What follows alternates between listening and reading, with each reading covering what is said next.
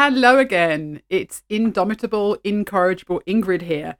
Time for episode number 12 of my bi-weekly podcast, Sustainable Mum.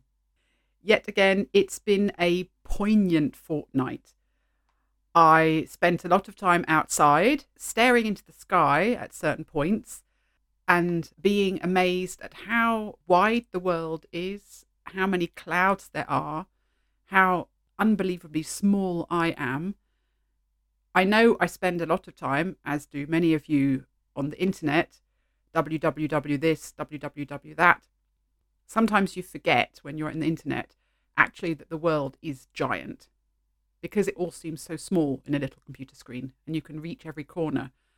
But then go outside and look up in the sky as I did, see the clouds swirling around. They don't really care where you're standing on the earth. They swirl around as and when they wish, and sometimes they make your life quite hard if the weather is difficult, as it has been. So it was a bit humbling, a bit awe-inspiring. I enjoyed myself. I wanted to share that with you before I crack on and tell you about some of my antics over the last fortnight. So, if you're ready, let's go. Cups. Cups is the name of the podcast. What kind of cups am I actually talking about?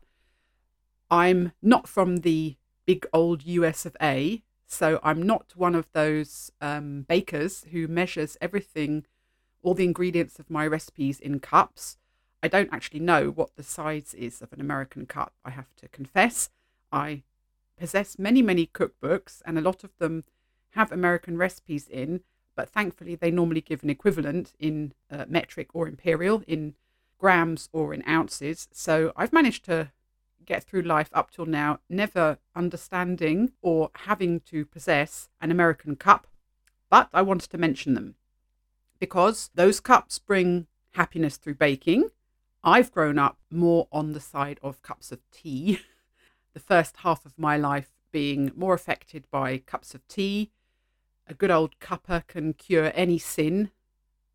If you're feeling low, if you're feeling high, if you've had a great day, if you've had a bad day, just reach for a cup of tea.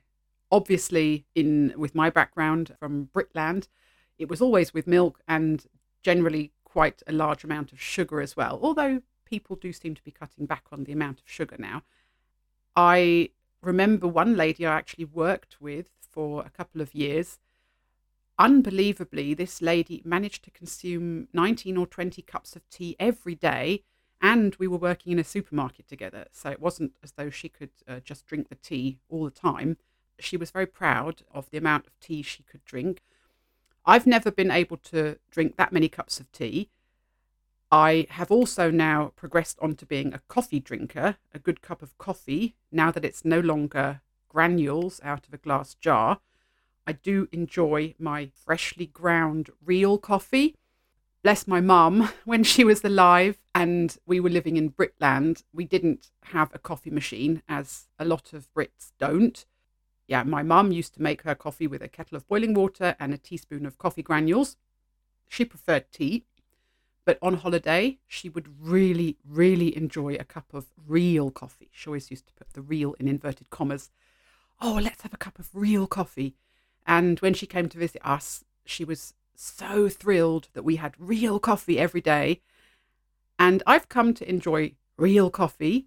I have it pretty much every day. But now, due to my age and the fact that I'm a frazzled mother of two, and I have had difficulties with my sleeping over the last 14 years, I have discovered that drinking too much coffee is not good for trying to be able to sleep well. So I only have 2 cups of coffee now, have to be consumed before midday. But I really, really enjoy them. And why do people enjoy coffee and or tea so much?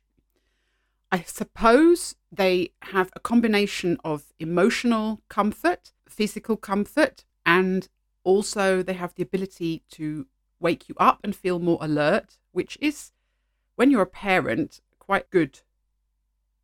I don't know how many parents struggle as much as I did with the children and their sleep patterns, but Big Boy really didn't sleep well until he was 6.5, 7 years old. And Gherkin came along when Big Boy was quite young.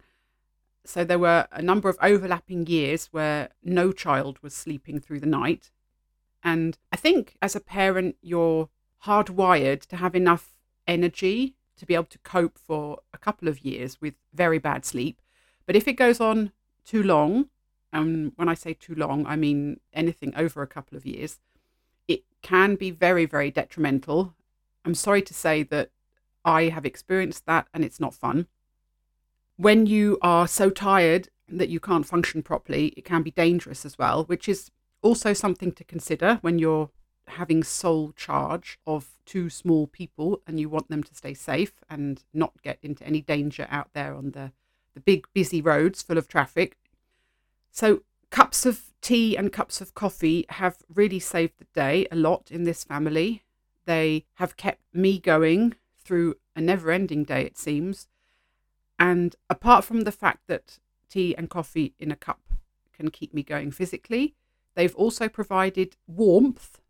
The cup itself, when you put your hot tea or hot coffee in it, is a great asset, a great prop to make you feel physically like you're getting a hug. You know, you clutch the cup in both hands and the warmth spreads from your fingertips and you just feel a little bit cosseted, which you really need sometimes. So the warmth of the cup, the emotional warmth of feeling like I'm a little bit joined to all those other people out there, like my mum, drinking a cup of tea or a cup of coffee, that's been indescribable too. And the memories that resurface when you hold your cup of tea or your cup of coffee. Maybe you have china, a set of china that's been in your family for a long time. Maybe you have a favourite cup that you chose, which always perks you up when you pick it up and hold it. The memories are just there, and it's a very easy and quick way to make yourself feel a heck of a lot better. That was the first thing that popped into my mind when I thought about cups. And the second thing was a completely different meaning. The word cup, if you're a woman and you have to wear a bra, the word cup can be very emotional in another way. I have struggled for many years myself to find appropriate bras in my cup size. Living where I do now, there is not as much choice as there used to be where I grew up.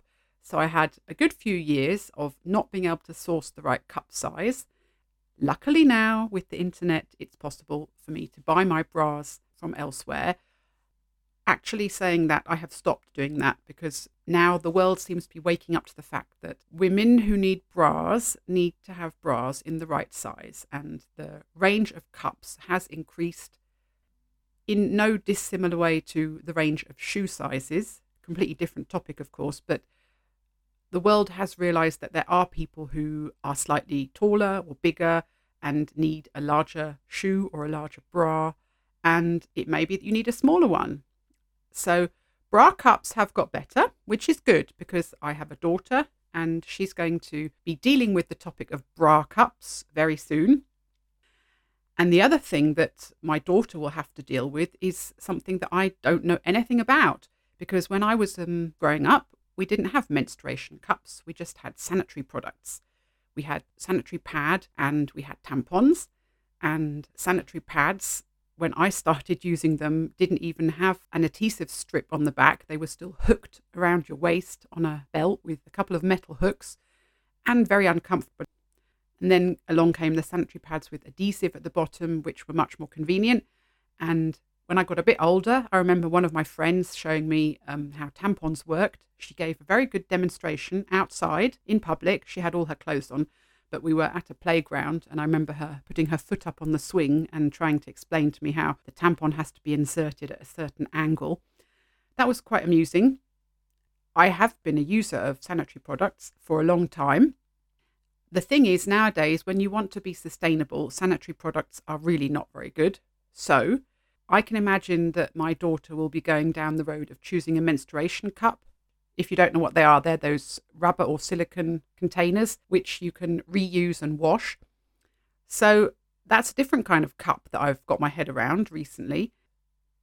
And then I was even thinking of men and their use of cups, obviously not menstruation cups, but Men, I think it's common when they're doing sport, they need to protect their more sensitive bodily areas. And you can buy these athletic cups, which I do believe in America are called jocks, which might be why jock is that kind of American term for sporty guys. Anyway, these athletic cups are recommended when you play sport and you're over 10. So I did a bit of research and thought, crikey, men have to worry about this kind of thing too. And I've managed to get halfway through my life and never ever have to think about athletic cups. So cups are not going to go away. They're going to be with us as a family, whether they're cups to help us deal with hygiene or protecting our body, or whether they're cups to give us good feelings of warmth and happiness and being a part of this big, wide world with lots of people trying to get through the day just as we are. I hope that you have fond memories of warm cups of tea and coffee as I do. And I hope that you're also waiting for my tip of the fortnight, because that's also to do with food and drink. My tip this fortnight is to one day, just for fun, concoct a meal around the contents of your cupboard. There we go, there's the word cup. Because it can be very fun, it can be very funny, and it's a challenge. And a challenge is a good thing. So recently I did it. I came up with the most curious meal, which was a hybrid of recipe ideas from a cookbook and packets I found sitting at the back of the cupboard, which needed using up before their best before date. The children seemed to enjoy it. They told me they liked it, and I can make it again. So win-win there. I hope you enjoy playing around with the contents of your cupboard. I hope you have a moment to sit down and enjoy a good cup of real coffee or tea. And I hope that you will stay very happy and healthy over the next fortnight. I wish you many good and happy events and memories over the next 14 days for you and your loved ones. That's all from me. Take care. Toodle pip.